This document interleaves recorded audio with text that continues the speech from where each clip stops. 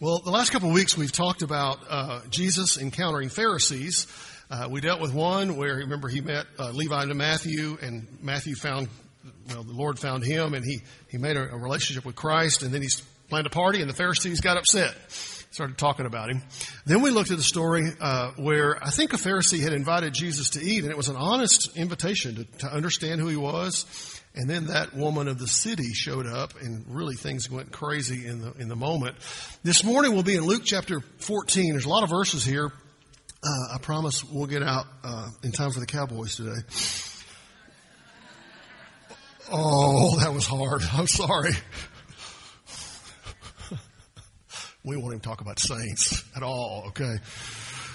But we come to a place where Jesus has been invited to a home for what we would call Sunday dinner. In the old days, they would invite the preacher over for Sunday lunch because he was a traveling preacher, and they would have a meal and feed him, and then he would go on to the next place he was going. In that day, most of the synagogues in the smaller communities didn't have a regular speaker. They would engage one-time, one-off speakers. And so the guy who was in charge of the synagogue, the facility, and the place would invite individuals to speak. And by this point in Luke, Jesus' reputation is rising. People are beginning to hear of his amazing miracles that he's done, his teaching, the words he shared. They hear he's kind of a little radical, maybe thinking he might be the Son of God and those kind of things. And so this opportunity came for Jesus to speak at this particular synagogue, and so they lined him up. Now, they wouldn't have had Sunday lunch. The Sabbath is on Saturday, guys, and it starts on Friday night at sunset. So this was probably Friday evening after the service at the synagogue at the ruler of the synagogue's house, the guy who was in charge of that particular location, if you will. And we find that Jesus is about to get set up. You ever been set up before? Invited to a meeting, you think it's a meeting of one thing, and then you find out when you get there it's a whole different direction, and they're going to go in a way that they're trying to trip you up or try to set you up for failure. I don't know if you've ever had that experience, but here, Jesus, that's what he's facing. So the attitude of the Pharisees has gone from kind of mocking to inquisitive to, in this story, they're out to get him. Look at verse 1 in chapter 14. One Sabbath, when Jesus went to dine at the house of a ruler of the Pharisees, catch this sentence, they were watching him carefully. And behold, there was a man before him who had dropsy. We'll talk about that in a second. And Jesus responded to the lawyers and Pharisees, saying, is it lawful to heal on the Sabbath or not? But they remained silent. Then Jesus took the man who was infirm and healed him and sent him away. And he said to the rest, which of you, having a son or an ox that has fallen into a well on a Sabbath day, will not immediately pull him out? And they could not reply to these things. So as the scene opens, we find Jesus is at this house of the ruler of the Pharisees. They're invited for a meal. Now, we typically think of a meal like that as kind of a cool experience. We will go, and many times when we're invited to someone's house, what's the first thing you ask them? What can I bring?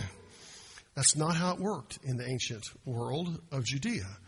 In that day, if you were having a feast at your home, the host family provided everything for that meal. Ladies, you know what that meant. He didn't do anything and you did it all, right? They were invited to those places, and the host would provide the entire meal, the whole setup. But what was going on here is this local synagogue leader who has arranged for Jesus to speak has set a trap for Jesus. They're working to get him to say something so they can discount him. So they can listen to his words and go, yeah, you're not who you say you are. Yeah, you're not what you think you are. You're not the Messiah. You're not this. You're not that. And so they're watching him carefully. You know, it's kind of like when the future son-in-law comes to your house. Y'all with me? We met our future son-in-law long before there was an item going on. And he seemed like a okay guy, a little goofy, but not bad. You know, but he wasn't a potential family member. You know what I'm saying? And then as things progressed and we get the word that they're dating, and we think, oh, he could be.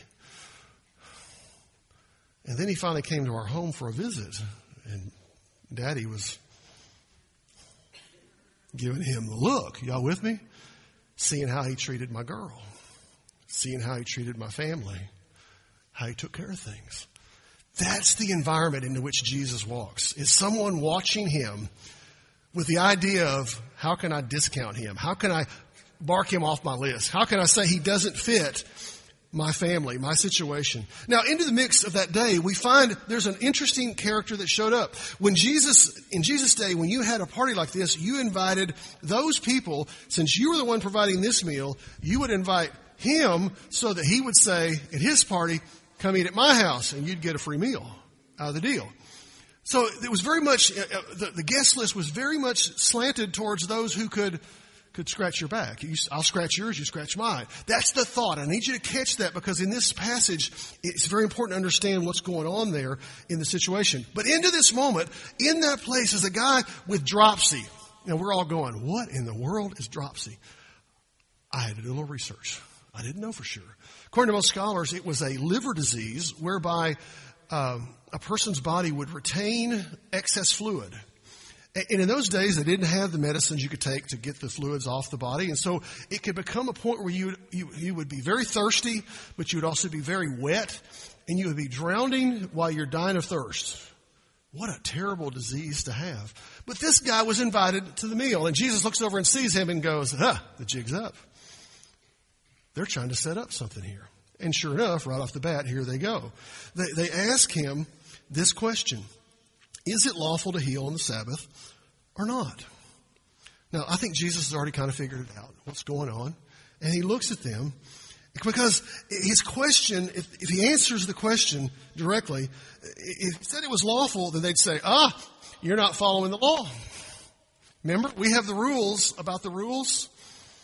The laws about the laws that tell you what you can and can't do every Sabbath day, and you would be breaking those. Those were man-made rules, but they were their rules nonetheless. And if he said it was unlawful, they'd go, so you don't care about people, huh? How do you answer that question? You're not going to win either way you go. So they remained silent. Did you notice how quickly the healing happened in that story? It was like, boom, he's healed, boom, done. It's not. If you read it fast, you don't even see it. Jesus healed him and then said, buddy, you probably ought to leave because it's about to get ugly.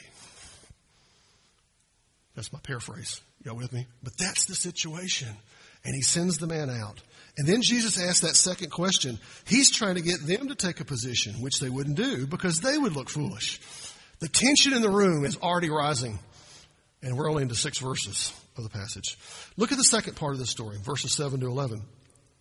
Now he told a parable, Jesus did, to those who invited. And when he noticed how they chose the places of honor, saying to them, when you are invited by someone to a wedding feast, do not sit down in a place of honor, lest someone more distinguished than you be invited by him. And he who invited you both will come and say to you, give up your seat, give up your place to this person, and then you will begin to take, with shame, to take the lowest place. But when you're invited, go and sit in the lowest place so that when your host comes, he may say to you, friend, move up higher. Then you will be honored in the presence of all who sit at table with you. For everyone who exalts himself will be humbled, and he who humbles himself will be exalted. So with the man healed of dropsy and gotten to get out of the room, Jesus notices the next thing about the moment. He looks around and says, look how they choose their seats. This morning you came into this building and you chose a seat. Now, I'm a pretty sharp guy. You know how come I know that? Because you're sitting down in a seat. You with me? But some of you said, I never sit toward the front. And some of you said, I'd never sit toward the back because it gets distracting in the back. I heard that comment this morning. That was interesting to tie in this morning. But here's the thing is we choose our seats. But in that day, it was very important to not sit at the back. No offense, guys. The important seats were down front, right next to the host. That way you had his ear. You could have a conversation and make sure he remembered you so that when the next time comes around, you invited him. He goes, oh yeah, he was at my party and he's called me to come to his fellowship and I want to be a part of that. And so what he does in this moment is the place of prominence was the place where you can make impact. But Jesus shares a parable about being invited to a feast. A wedding feast, by the way. He doesn't know who else has been invited to the party, to the fellowship.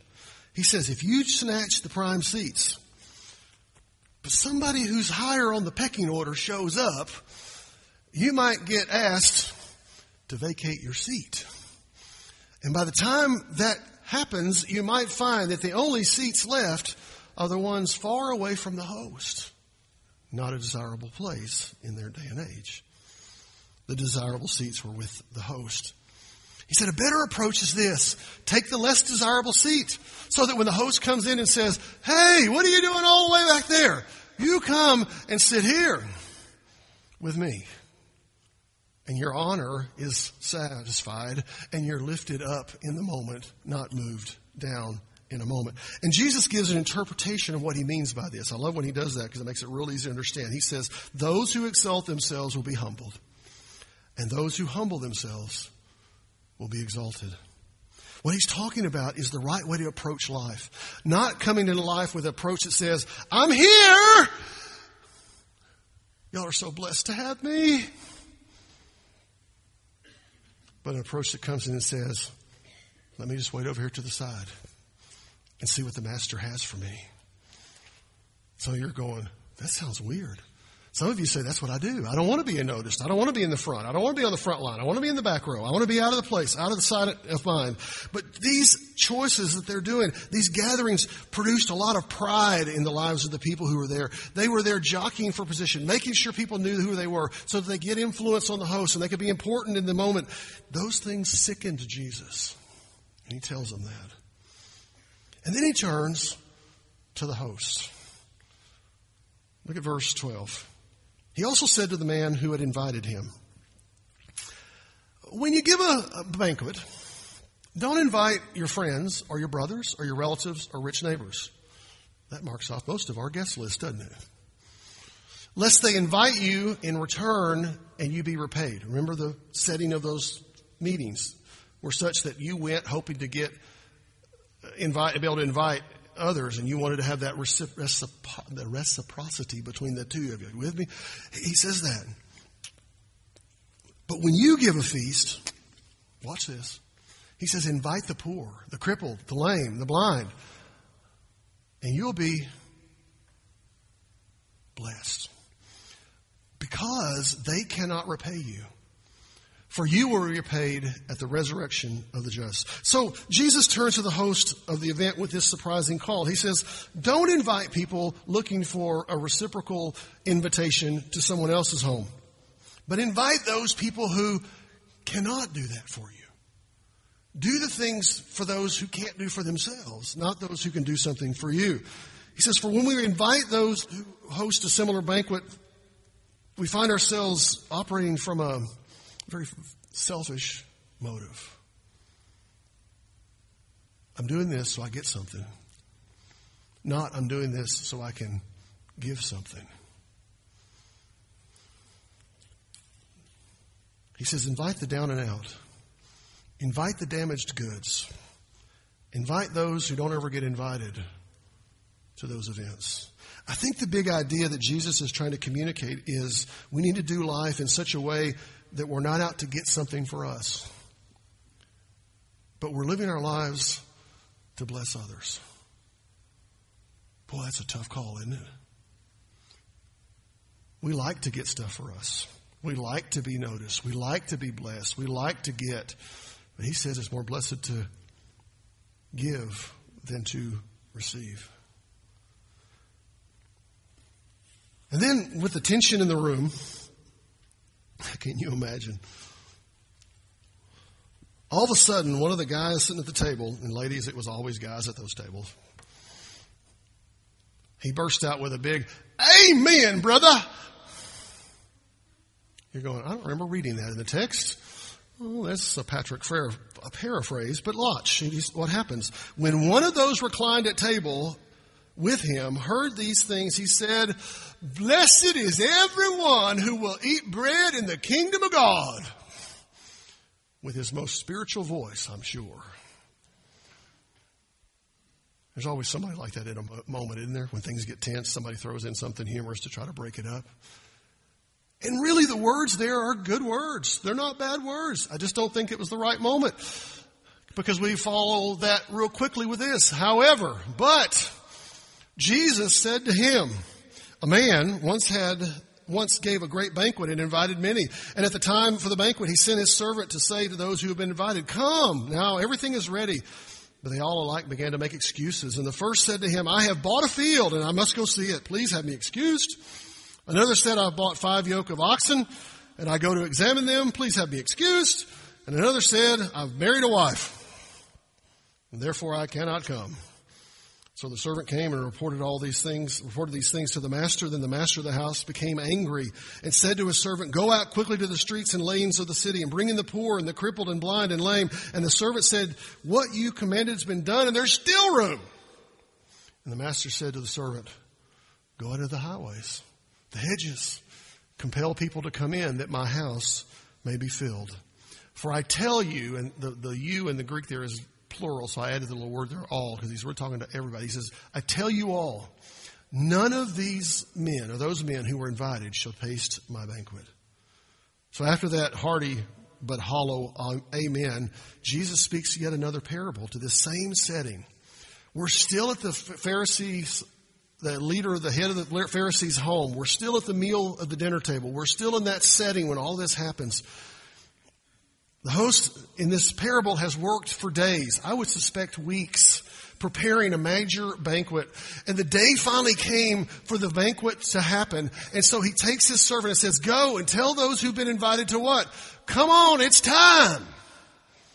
And they hear the word, it's time to go. Did you see what they did? They pulled the excuses. One,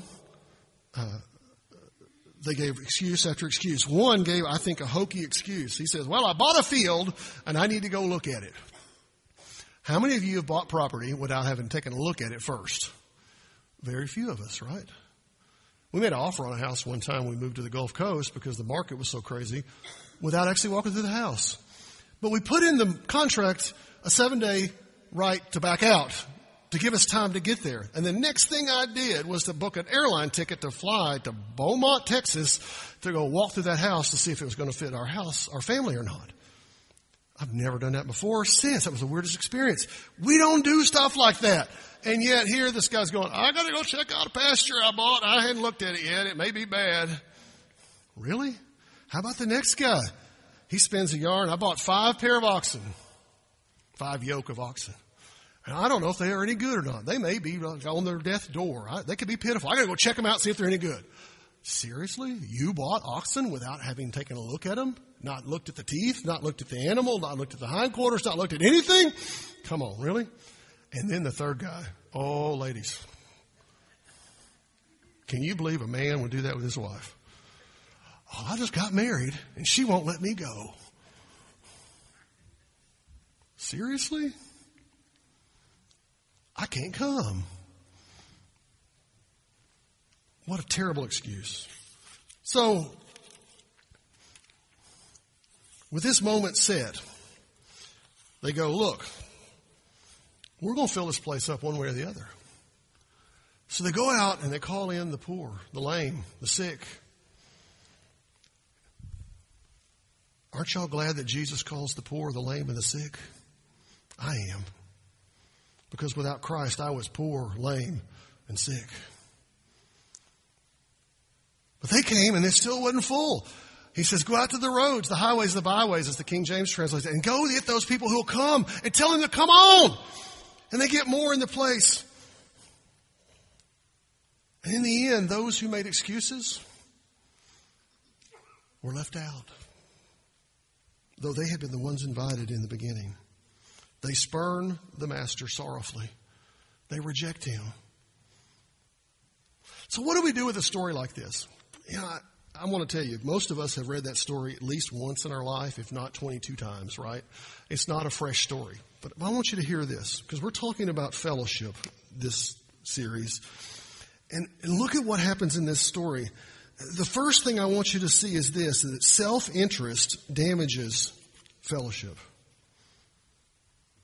You know, if you look at the trap that Jesus was set for Jesus, we see a man who was seriously ill being used as a pawn to try to trap Jesus. Can you imagine the moment how that guy felt? Can you imagine the situation into which they walked? The Pharisees hoped that by placing him in the Sabbath gathering, they could get Jesus to break the rules. And if Jesus broke their rules, which, by the way, were man-made rules, they could prove he was nothing more than a good teacher. But working from a position of self-interest, they damaged their relationship with that man, with Jesus, and I think with each other because of what they did. Their focus was on what they could get, not on what they could give. And when we enter into relationships with other people with that in mind, this is what I'm going to get, we will damage fellowship every single time.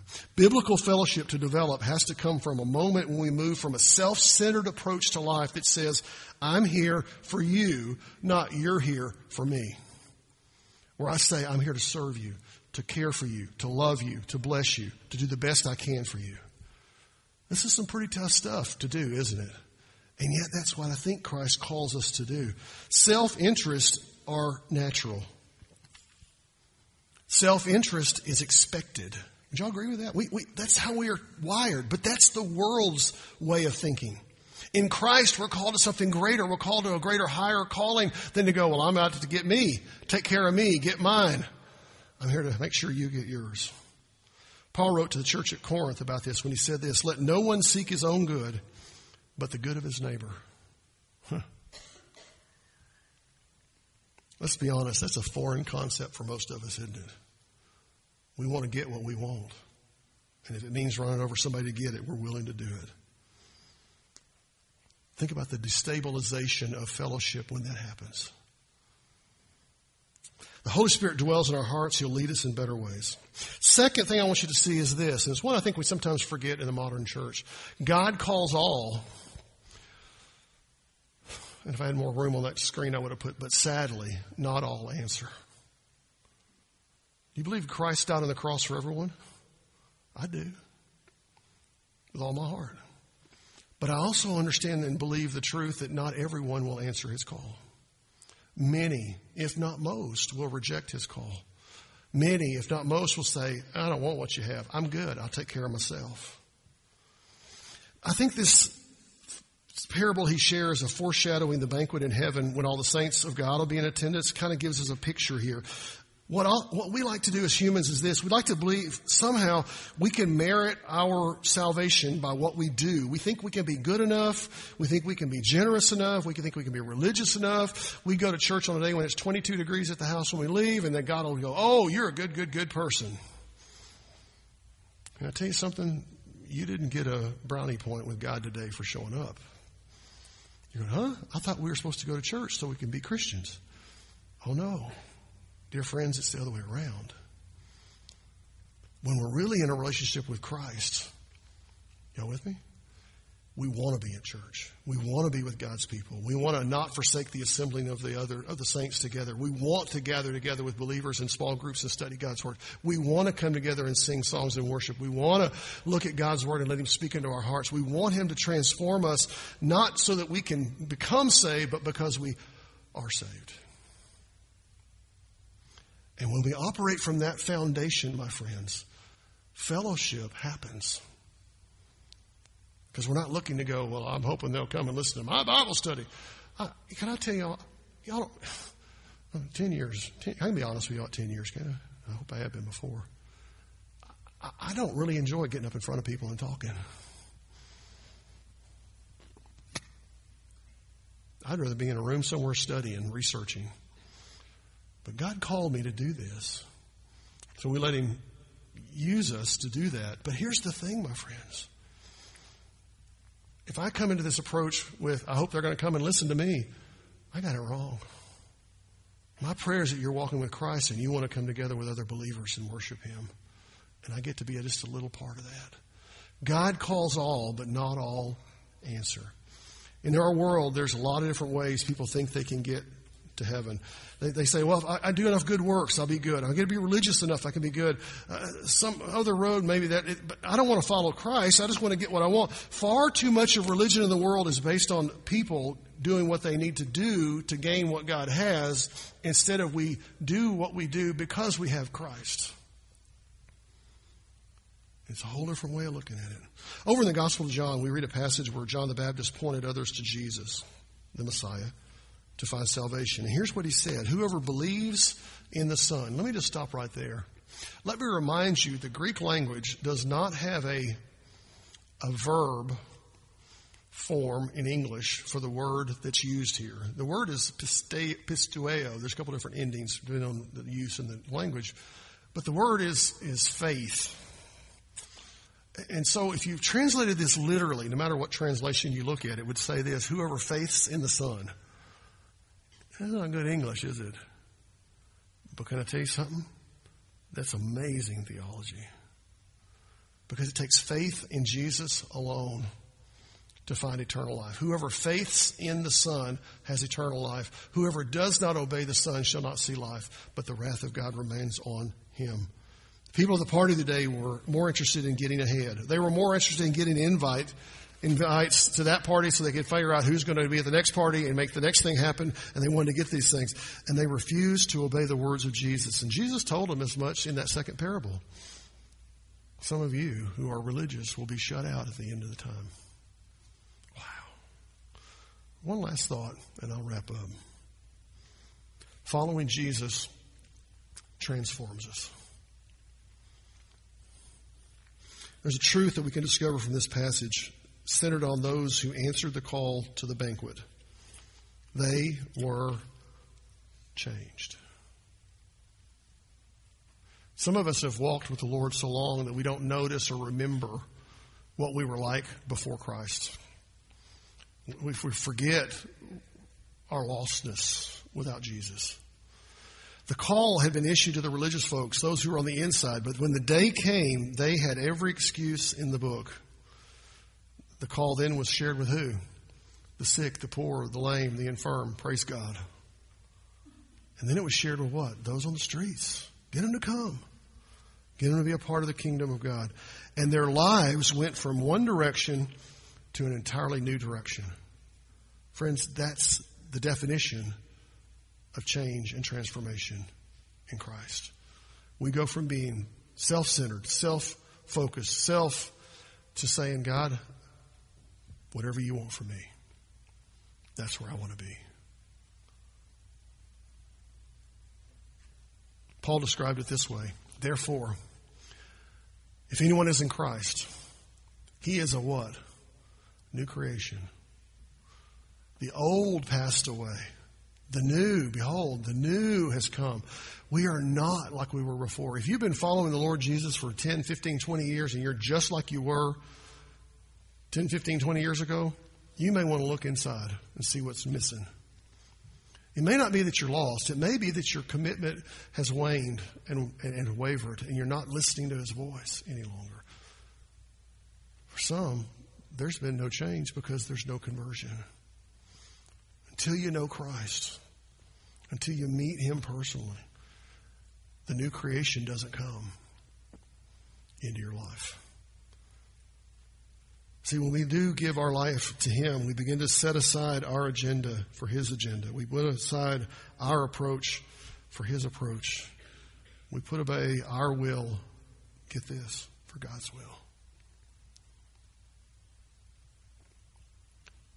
This morning, the invitation is simply this. Maybe you're here today and you don't know Christ. That's the place to start. My suspicion is that many of you have already had that experience. And you remember when you trusted Christ. Praise God. But your heart has become cold. Because you said, well, God wants that, but I'm doing this. God wants me to be here, but I'm going to do this. God wants me to be this way, but I'm doing this. When we do that, we shut down the Holy Spirit's leading and working in our lives, sometimes to the point where we can't even sense his voice much anymore because we've built a wall between us and God. Maybe you need to let that wall fall today. Maybe you need to set that aside and say, God, I want to hear your voice new today. I want it to be new every morning. I want to hear you leading in my life. That's a great way to live. And when we do that, fellowship begins to grow and thrive among us. And God is blessed. Father, we thank you for this day, this opportunity to come together and to sing and to worship and to pray. But Father, we didn't come to do all that so we can get saved. We came because we are saved, because we are following you. And our hearts call us to be together as your people. Father, we know that this is not the only place that can happen, but Father, this is the place that we've chosen for it to happen based on your leading in our lives. We pray your hand on these next few moments as we respond, whether publicly or privately, whatever, God, your Spirit leads. We want you to be glorified in these moments. In Jesus' name.